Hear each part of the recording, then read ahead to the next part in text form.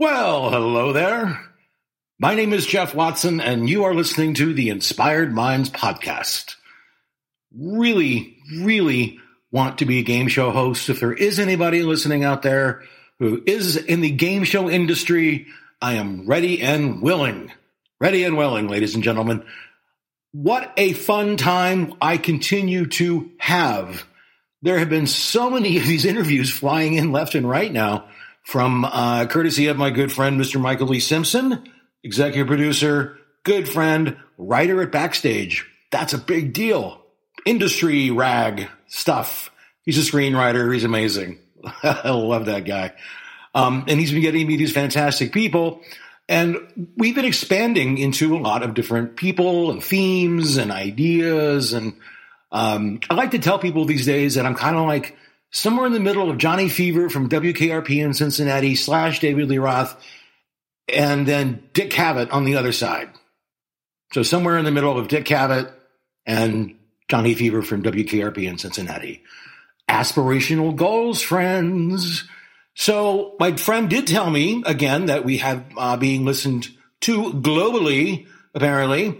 And every once in a while, I will be doing an international high five, little section of the show, little tiny one, where I'll call out a particular country that is apparently listening to the sound of my voice. And I will give you some fantastic information about said country. This one will be the lovely green Ireland. Ireland, ladies and gentlemen. And as always, I shall play the national anthem. Please stand. Unless you're driving, that might be bad. Nevertheless, hand on your heart, whatever they do, and we're off. Here we go.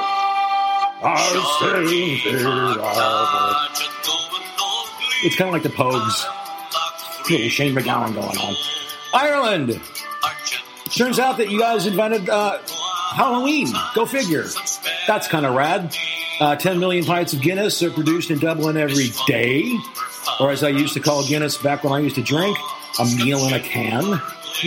What got me through college. Here's an interesting one. Apparently, people in Ireland created the boycott because the boycott was a land agent called Charles Cunningham Boycott in 1880. He was such an asshole, apparently, that all local shops in the town refused to serve him or even deal with the guy. And his last name was indeed Boycott. Couple more hits. The first potato was planted there. That is not a shock. And finally, they do have U2. Personal favorite of mine when I was 15 years old. They get a lot of shit. I don't appreciate it. I'm a U2 apologist. To all my hip friends. That's my rant. Goodbye, Ireland. And on to this interviewee, Miss Janet Batchler. She was a great interviewee, too. She's the owner of Make Believe Films, and she's a consultant, and she's a screenwriter. Also, actually teaches at USC, which is where I went to school. Go Spartans, or whatever the hell. I never cared. She had written the script for a little movie called Batman Forever. So we got the chance to talk about the duality of the characters and Harvey Dent, because I'm a dork and I like this kind of stuff. We talked about her. She has a script called Jack and Dick, which is amazing. I got a chance to read it, and it's about Jack Nicholson. It's about Jack Kennedy and Dick, Richard Nixon, and the famous debates in the 60s and how they were originally friends and they kind of played off each other. Really interesting. And we also discussed the greatest script around, which is Galaxy Quest. Galaxy Quest, featuring Tim Allen and Sigourney Weaver and Alan Rickman and Sam Rockwell. And that movie is fantastic. Apparently, David Mamet, the great David Mamet, thought it was a perfect script, and I cannot disagree. I hope you enjoy this as much as I did making it. Talk to you later. Have a nice day, evening, morning, 4 a.m., wherever you are. Goodbye. Hello, everyone. Welcome to the Inspired Minds podcast. I have the lovely and talented Janet Batchler on the line. Janet, say hello if you can. Hi, everybody. Hello. I'm so glad to have you on this thing. I'm a big fan of scripts. I'm a script nerd. I've never written one in my entire life, but I love seeing the pacing. I read scripts all the time.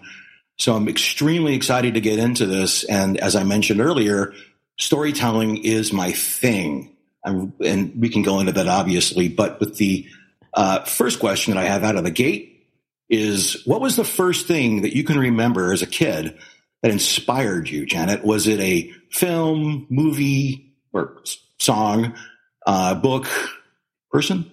Wow, that is a great question. I started reading really young. I don't remember not being able to read. I don't remember decoding things at all. So I'm sure it was a book. I wasn't allowed to watch much TV, wasn't allowed to see many movies, but I read all the time. I read 10 books a week. Wow. I checked books out of the library every Saturday. We went with my family, and I read 10 books a week.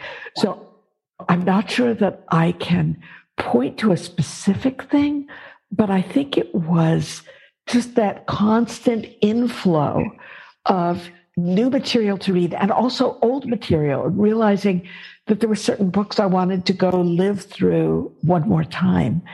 And I think that's really what inspired me. The first thing I remember writing would have been around third grade. I started writing little plays and really bad poetry in third grade. That was just something that was always part of my life. Not one big inspiration, but just sort of a constant flow of story coming through my life, curled up in bed, reading through the crack in the window shade when I wasn't supposed to be up yet. That's really where my inspirations began. What a lovely memory. My God, what detail. I love it. That's fantastic. Thank you. Was there a certain kind of, let's say when you wwere in third grade and you were writing, was there a certain kind of genre that you kind of realized you were writing later, or was it just anything?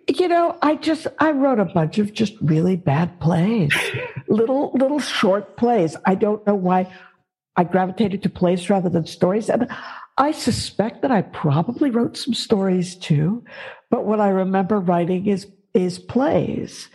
And, sometimes trying to get people to put them on, but I didn't really live in a world where that was possible. But that's what I did, was write little plays, or I read plays too at the time, and I wrote a lot of things that were really derivative, or I would try to write the play version of Harriet the Spy or A Wrinkle in Time or one of those books.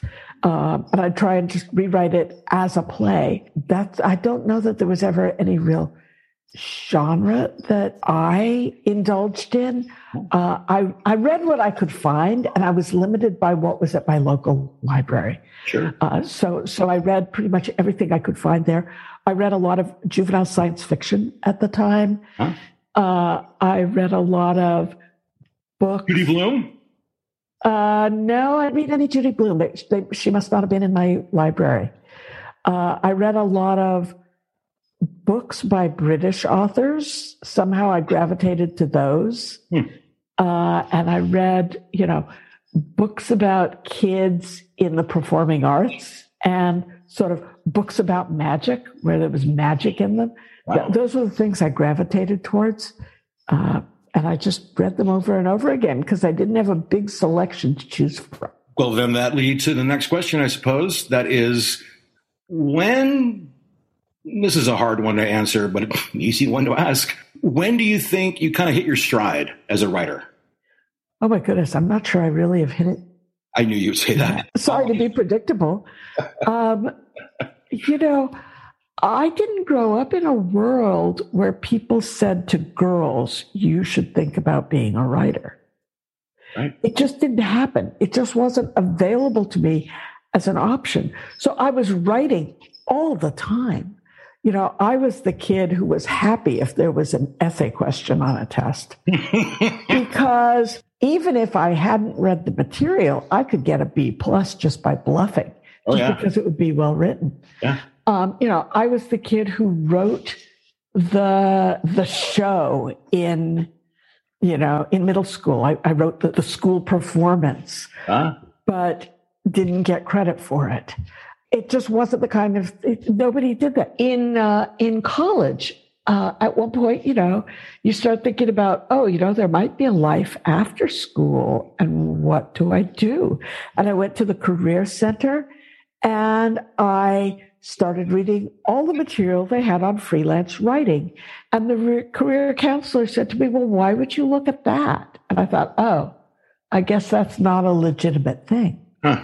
So it took me a while to realize that actually this was a thing somebody could do, and that maybe I could do it. I love stories like these. This is why I love asking this question, by the way, because I got a story out of it immediately. And it's a great question. Thanks. There's more coming. So I think what's interesting too is, and I just kind of realized this, that, and this could be wrong, but you're talking obviously a second ago about kind of not really having a genre necessarily and kind of going all over the map with your early reading and writing. And I just realized that has sort of carried over into your professional career solely because a lot of your films seem kind of radically different. And I'm wondering if there's a kind of a thread through it, like Running from Grace. Seemed like a Hawaiian kind of Romeo and Juliet story. Well, I didn't write that. I was just a producer. I understand now. Yeah. But okay, so I really want to jump into this one, actually. Maybe I'm kind of jumping in a bit early on this one, but Jack and Dick, which was which is the thing that you sent over, and what an incredible concept. Can you talk a little bit more about that? Because as I mentioned, I'm a massive political fan, and I kind of like the interplay that you had with both Jack and Dick. Well, thank you. So we would love to see that get made. It was set up and ready to go with Australian financing, and then we couldn't complete the casting with Australian actors. So it sort of slid apart very slowly, just as the pandemic was starting. This is the story of the Kennedy-Nixon election and debates of 1960.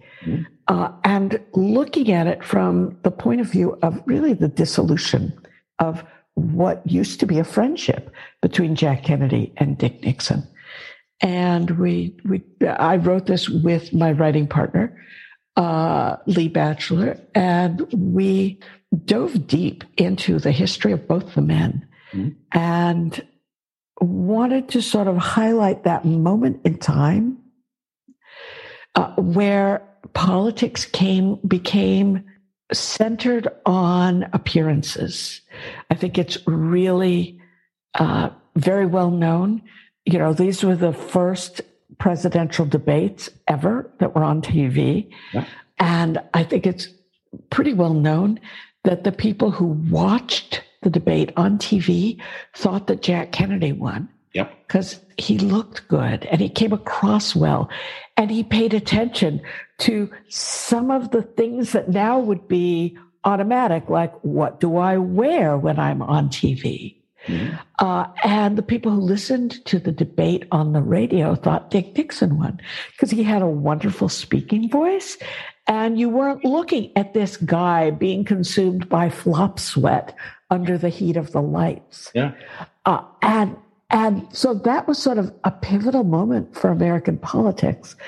And, the way we saw it, it's also really, this was a moment where Dick Nixon was, we think, trying to do the right thing, and the right thing didn't work.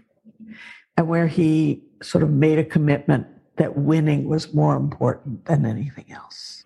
And reverted to the old tricky Dick persona that he'd been known as before. And so we just found that moment, those few months around the preparation for the debates and the election to be really fascinating, and dug deep in our research and hopefully someday somebody will pluck that up and say, we're not tired of politics. This actually gives us some revelation and understanding of why things are the way they are right now. Yeah, you're absolutely right about that. I got to say that I was honestly shocked by reading your script that Nixon pulled out references of like Tocqueville. Yeah. I had no idea.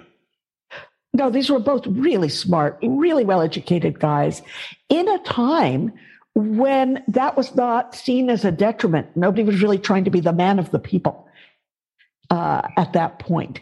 There was no real populist strain happening in politics at that point. And to have a discussion about political theory was not seen as a negative thing. Huh. They both really knew their stuff. They did their homework. Yeah, although unfortunately, Dick had what was that, like shave stuff that they like? He didn't take the visuals of the debate as seriously as perhaps he should have, and it hurt him. Yeah, it demolished him, as far as I understand. I mean, I think his ratings plummeted. He didn't do well. Yeah. There were times when the election was very, very close, and that first debate was not good for him. No, and I'm sure you've even seen the documentary, but obviously you're aware of the Buckley-Gore debates that came a bit later. Quite a bit later, yeah. And I was watching the documentary on that, and just I remember watching it thinking, my God, this would never happen today. Are you kidding me? Because if I'm not mistaken, I think it was like ABC was about ready to go down the tubes, and then it was like a last minute Hail Mary of getting those two intellectuals up on stage. And if I'm not mistaken, I think it was like 5 nights or something like that in prime time, and it was a huge success. Yeah, I don't know that you could do that now. Absolutely not. Not with Twitter, not with, Fox, not with really anybody. It's just all these shorter and shorter bites that you got to fill a 24-hour news hole. Yeah, exactly. And I don't know that people would sit still for something that word driven, that it's just two people talking. I don't know that we'd have the patience for that anymore. Absolutely. Or it would just have to find a more niche. I mean, certainly it could be done as a podcast. It could be done in a different venue. I think it would just have a much more niche audience now than a network, assuming people will want to watch this in prime time. Yeah, I'm a huge Gore Vidal fan, so okay. Like say another cutting thing. You're brilliant. Right. Because the thing too is actually I just noticed this because Buckley and Gore, even though they loathed each other, they kind of needed each other. And I think Jack and Dick may be the same idea. No. They didn't really loathe each other quite yet. They appreciated each other, and I think they were in an era where you could get along with your rival, where your rival didn't become necessarily your enemy. Now I think outside of sports, certainly in politics, people turn rivalry into enmity, where in sports, you're allowed to say, well, this dude's my friend. He just plays for another team. So we're rivals on the field, but we can still be friends after the game. And I could get traded at any time, and then maybe we wouldn't be rivals. I don't know that we still have as great an acceptance of the idea that you can be rivals and friends at the same time. We now, certainly in politics, we want to turn rivals into enemies immediately. Mm-hmm. And that's, I think we're writing about an earlier era and maybe about the beginnings of that era starting to change. Yes, absolutely.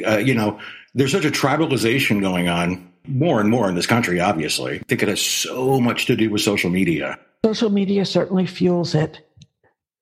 It certainly fuels it. I don't know that that's where it began, but no, it's a great tool for separating people. I'm going to move on from this topic in a second, but I think it's just blindingly ironic that we have a tool that is designed to connect, and yet it breaks us up. It divides us completely. Yeah, it can, but it can also connect. I mean, I'm sure you have. I've reconnected with people I hadn't seen in years through social media. I've made connections with people I would never have met otherwise, who I consider to be true friends, or our online connection has turned us into true friends. I've learned things about people online, people that I barely knew, that I knew in person, but barely, and they've become some of my best friends as a result of it. So, it really is a tool. You know, a hammer could be used to drive a nail and build something, and a hammer could be used to come up behind somebody and bash them in the head. So it's really about what are we doing with the tool that we have. Absolutely. And speaking of tools, let's go back to movies. Okay. I do want to ask and talk about the Batman Forever script. Okay. Because, it's interesting. I watched it in 95, or I think it was 95, like everybody else. It was 95, yeah. Yeah, and I loved it. I'm a big Batman fan. I'm a big Val Kilmer supporter, so I thought that was a nice casting on someone's part. But I thought what was interesting in kind of rewatching it. I rewatched it a couple of nights ago before this, and it's the duality of not only Batman but also then Two-Face, which I thought was interesting. That at least this is my interpretation. That it really the script seemed to really hone in on Batman's duality, and as it relates specifically then as a counteracting point to Two-Face. Was that something that you were kind of heading for? Absolutely, and bravo to you for picking that up. That was really how we got the job, because we were asked to come in. Tim Burton was still involved, not as the director anymore, but was involved still as a producer. And he had to sign off on us. So he wanted to just hear us talk about Batman as part of that. And that is exactly what we said. We said, the heart of Batman is duality. We said, if you look at Superman, yes, Superman is Clark Kent, but everybody else is one person. Lex Luthor is always Lex Luthor, and Lois Lane is always Lois Lane, and Jimmy Olsen is always Jimmy Olsen. It's only Superman who has this dual identity, whereas in the world of Batman, just about everyone has a dual identity. Batman is Bruce Wayne, yes, but Robin is Dick Grayson, or whichever iteration of Robin you want to have. Harvey Two-Face is Harvey Dent. The Riddler has two sides. Yes. Catwoman has two sides. Yes. She's Selena Kyle, or she's whoever. They're different alter egos for some of our characters, but they are all bifurcated. They all have a dual identity, and that is the heart of Batman, is the duality. And after we said that, Tim Burton just sort of went, yes.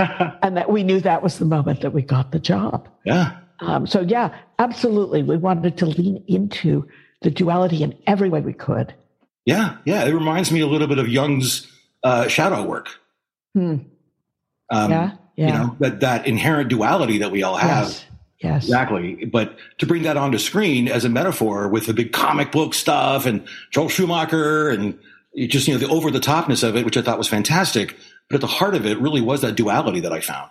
And that's also why we chose a psychiatrist as his love interest, was we wanted to sort of give as many venues as possible for probing that duality. That makes absolute sense. Yeah.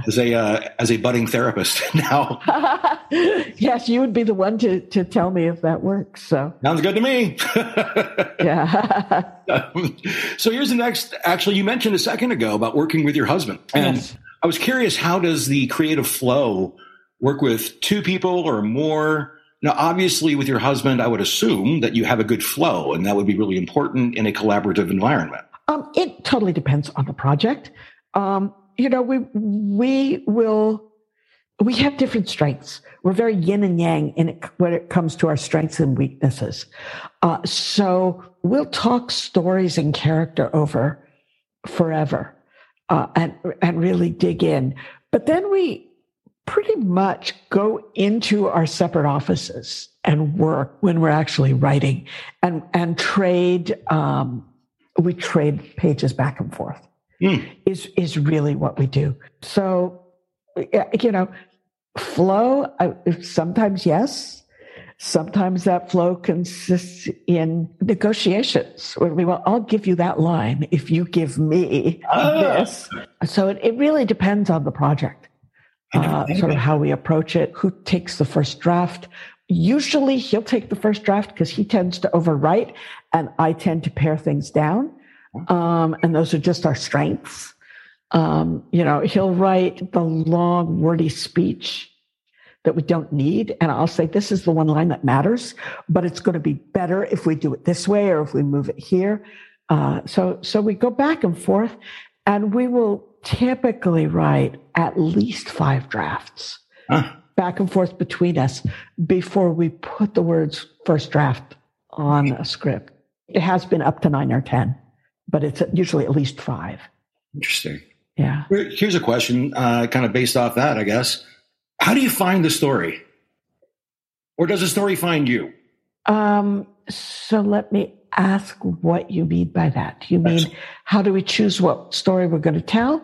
Or once we've chosen what story we're going to tell, how do we find the actual story? Well, I'm going to parry with this. I remember reading an interview with Keith Richards, and someone asked him, how do you write a song? How does that work for you?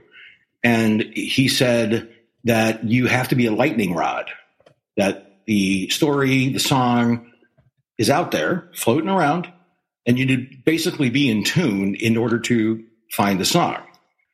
And I guess the analogy would be the same thing. Because at least with my creativity, because I'm an artist and I do stuff, is that I only find it when I'm in tune with, at peace, centered, and I just kind of maybe meditate or whatever the hell I do, and then it comes to me. But I know everyone's process is completely different. Okay, that's so interesting. Okay, I think often there are stories. So it happens in a bunch of different ways. There are times when, the muse is speaking and you just understand what a story wants to be, and you start your work on it and things fall into place. But, the muse is a fickle bitch and doesn't always show up. And sometimes you just sort of power your way through. And, I teach screenwriting as well. And so I've developed a lot of techniques to help my students find their stories. And so I'll just fall back on what I teach and I'll say, well, now I'm going to try this technique and find my story and make it work. And I think what I look for is I like the moments when all of a sudden the pieces start to fall into place. That moment if you're creating a puzzle or you're doing your Wordle in the morning, and all of a sudden things that weren't clear become clear and they fit together. And you realize that there are things that fit together that you didn't even know were going to be part of the story. That's sort of the moment that I hope for, where all of a sudden you're like, oh, and we could do this and we could do this. And you found it's sort of, you've tapped into an underground river and you've been searching for water, and maybe you found a little trickle here and a little trickle there, but all of a sudden you find the river and everything starts flowing. That's, I think, the moment where you really have a story worth going on. I have several stories where I've been like, this is such a good idea, and I haven't been able to get past the first act.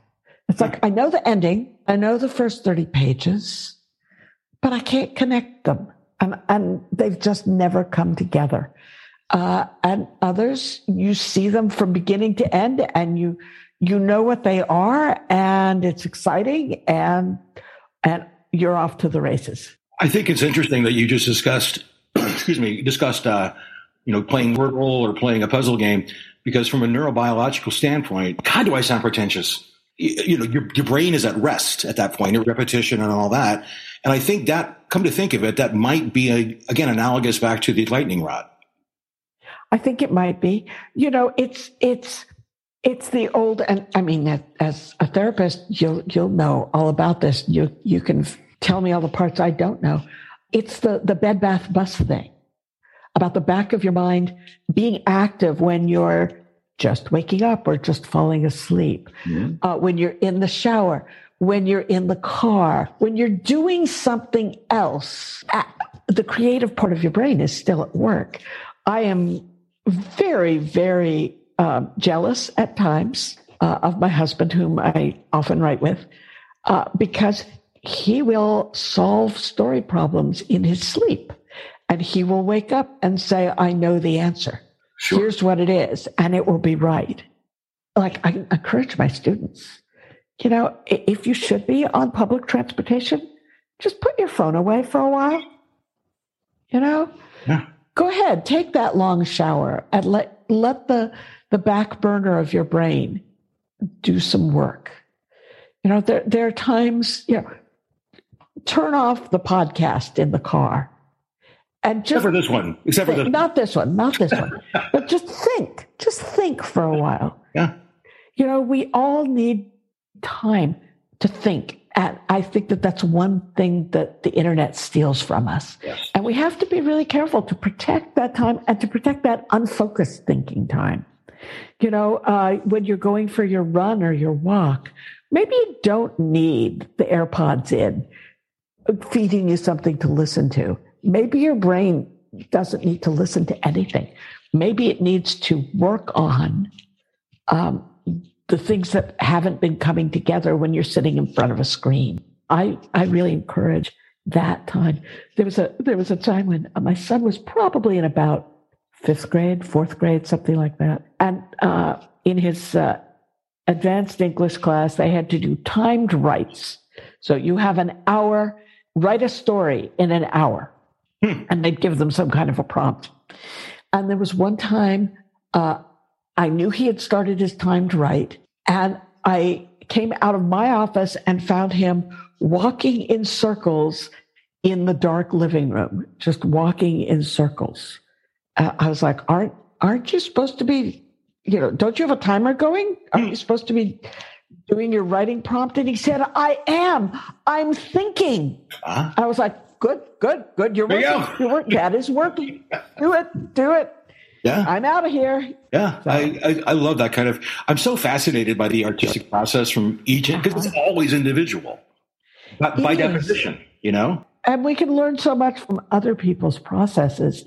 They're just, people will have just little things that jog them in some way that are so useful. Yeah. That's why, to be honest with you, that's really the secondary gain, or maybe the gain for me on this podcast, is I get to be an eternal student in all kinds of different areas. Like I think I mentioned, I just talked to 2 neuroscientists and a rabbi about addiction and the meaning of life. And, and it's that I'm grateful for the humility that I have to be able to learn. That's really fascinating. I love that. It's an important thing these days. Got to be humble. It's basically service and humility. That's kind of my thing. But it's also about movies, because I'm a big movie dork. Right. Which reminds me, I'm just going to ask this question. What are your top 5 scripts? You got to answer 5. You have to. Top 5 of my own scripts or of other people's scripts? Yeah, but anybody's. Well, define that one for me. Tell me. It's okay. I will give you mine. Here we go. Network, no question. There Will Be Blood, No Country for Old Men, Breakfast at Tiffany's, and I would say, another Patty Chayefsky. Oh my God, Marty, maybe. Okay. I would say Groundhog Day. Oh, nice. Little Miss Sunshine. Oh, great. Casablanca. Of course. The Social Network. Good one. And finding one to plug in, I'm going to go with Galaxy Quest. Oh my God, what a fantastic call. That is the greatest thing I've heard on all of these podcasts so far, and perhaps never again will it get that good. Well, thank you. It's sort of brilliant. You know that David Mamet has chosen it as one of what he considers 4 perfect movies. Are you kidding? Yes, he considers it a perfect movie. Wow, I had no idea. It is. Yeah. I got Sam Rockwell and Sigourney Weaver and Alan Rickman. And wait, was it Alan Rickman? Yeah, it was Alan Rickman. Absolutely. Yes. That's the best thing too about these interviews is like my movie list is insanely huge now. Like Raging Bull. Oh, I bet. Just wonderful. What do you tell students if they want to break into the industry with scripts? Well, first, I defer to Steve Martin and his brilliant response to somebody who asked him, how do you make it big in show business? And his response was, be so good they can't ignore you. And I think that's sort of what it boils down to, there are a lot of people who can be almost good enough, but it's a world where the supply is far greater than the demand, and where sadly people are often treated as disposable. And I think you just have to find a way that makes yourself stand out. And for some people, that isn't going to happen. And then they have to decide, what are they really going for? Do they, I know people who have moved to the Midwest and they're making movies in the Midwest for small local audiences, and they raise the money, and that is how they make a living. And it's sort of a wonderful life for them. But there are people who would not be happy doing that because they really are drawn to sort of the siren's call of Hollywood. Yeah.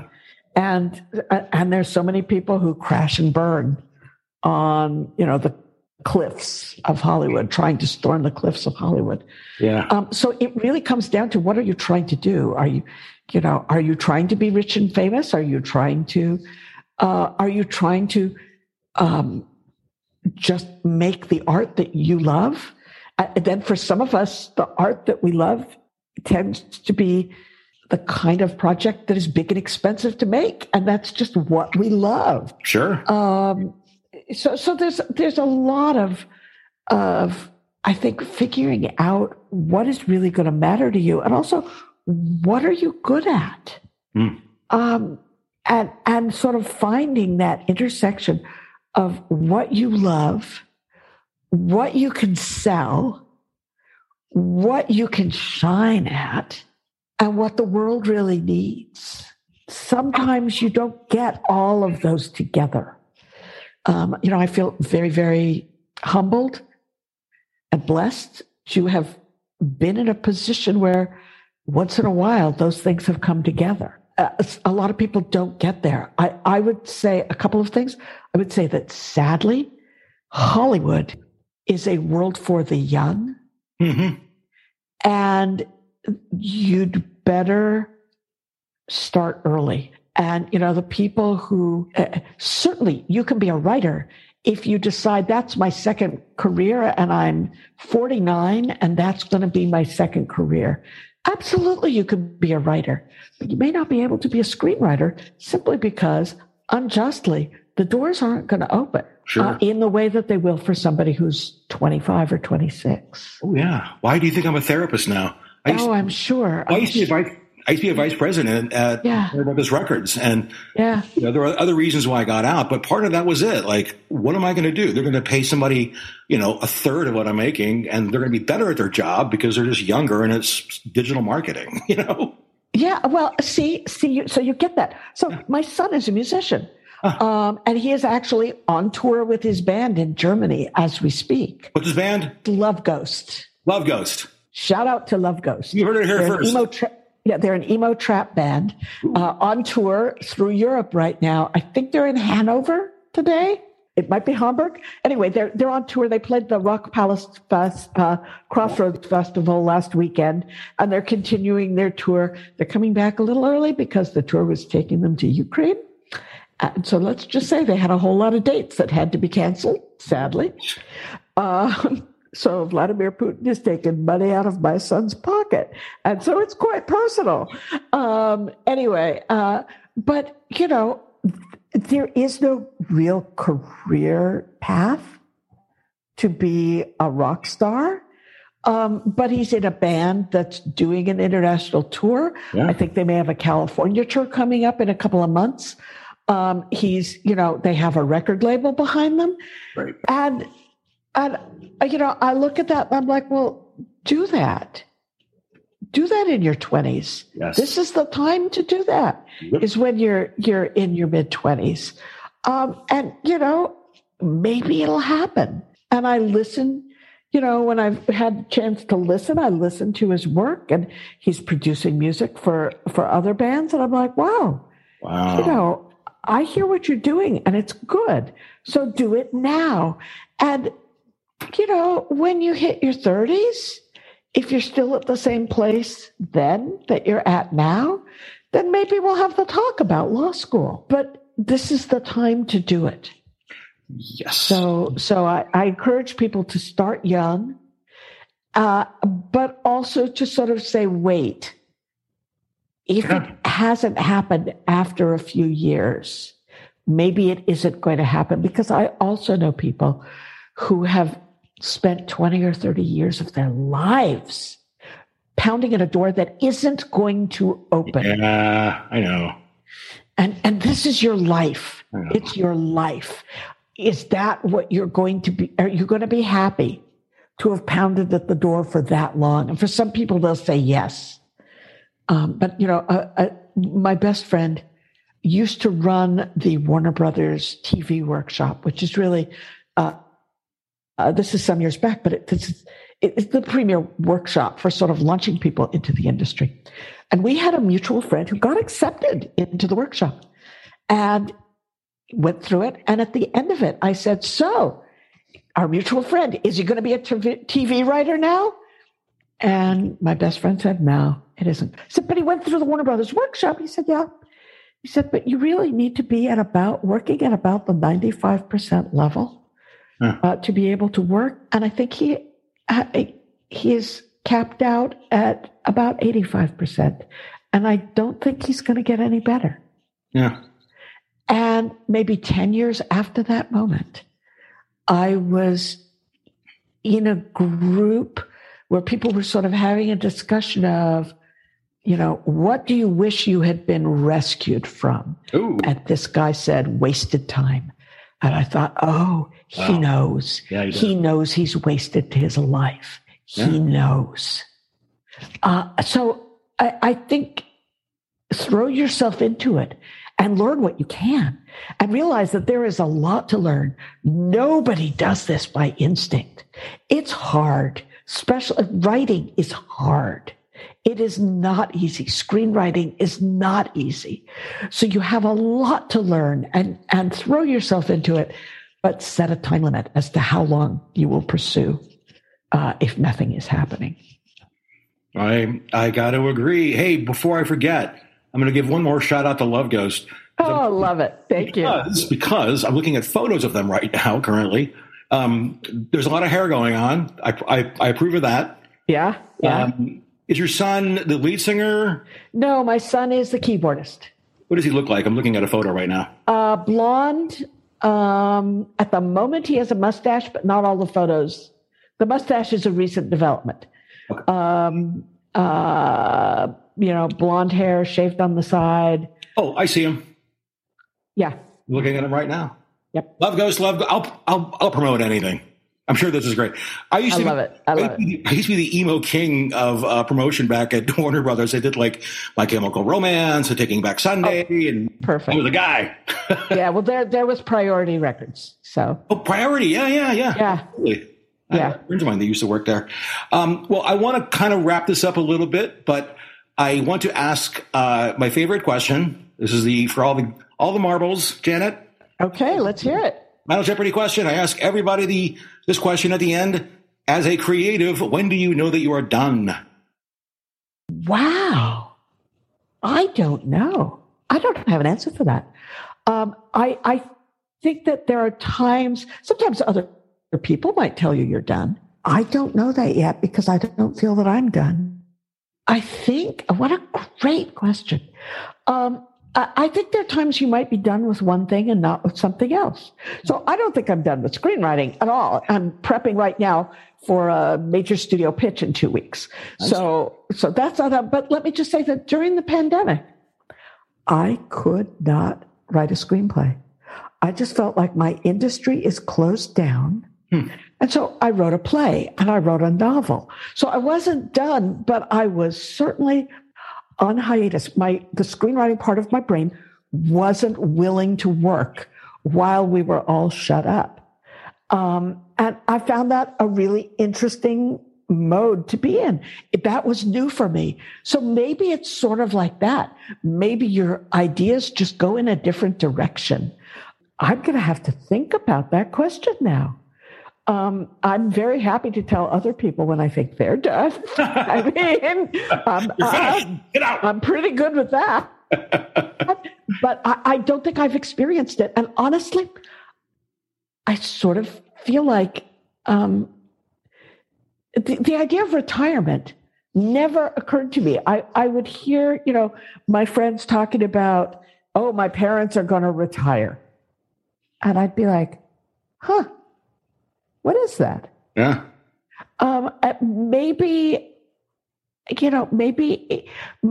you have the job that's the 9-to-5 job and you punch a time clock, you fill out a timesheet, and you know what your paycheck is every week, maybe you know when you're done from that kind of job. I've been a freelancer my entire life. So you're really never done because you're working on the weekends and you're working on the holidays and taking a vacation. You're walking down the beach in Hawaii, and all of a sudden you get an idea and you need to run back because of course your computer is with you. You wouldn't be there. And you have to jot something down because you've had an idea. So I don't have an answer for that really great question. Oh, maybe episode 2. Well, right. Thank you. Honestly, thank you so. Oh, and I would be completely remiss if I didn't do the following. Because I got to do this. Forgive me. I apologize 1,000 times, but you ready? Here we go. Da da da da da da da Batman. I mean, that wasn't our Batman, but I know, but I will take it. I got to look, at least, in the presence of somebody who wrote a script about Batman, I have to do that. That's all I can do. Yeah. I've realized that I do have a very, very unusual relationship with Batman. Do tell. Because there's only a handful of people. It's a big handful going back, through the world of the comics. But this is a character that has lived in so many facets and on so many platforms, but there aren't that many people who have gotten to live Batman from the inside. And that's really a privilege. Absolutely. To have gotten to be the tiniest part in that modern mythology. And it is a great honor to be able to sing that dumb song to you. I'm going to do one last thing here, which is I always forget in the beginning when we talked before we recorded. I got to remember this stuff. But we're going to do a little acting right now, you and I. We're going to pretend to say goodbye. And I'm going to quote unquote hang up the phone. And then we're going to talk a bit after and say goodbye officially to each other. Perfect. Okay. I'm ready. Okay, action. Janet, thank you so much for doing this thing. I mean, honestly, like the whole talking about politics and talking about the creative muse and talking about careers and the fabulous Love Ghost, which I will continue to promote till the day is long. But thank you so much. Your turn. Oh, Jeff, this has just been a pleasure. Thank you so much for inviting me onto the podcast. I've enjoyed every minute of it. You have such good questions. Oh. I really have enjoyed it. Thanks so much for letting me be part. Okay, goodbye. So long. Click.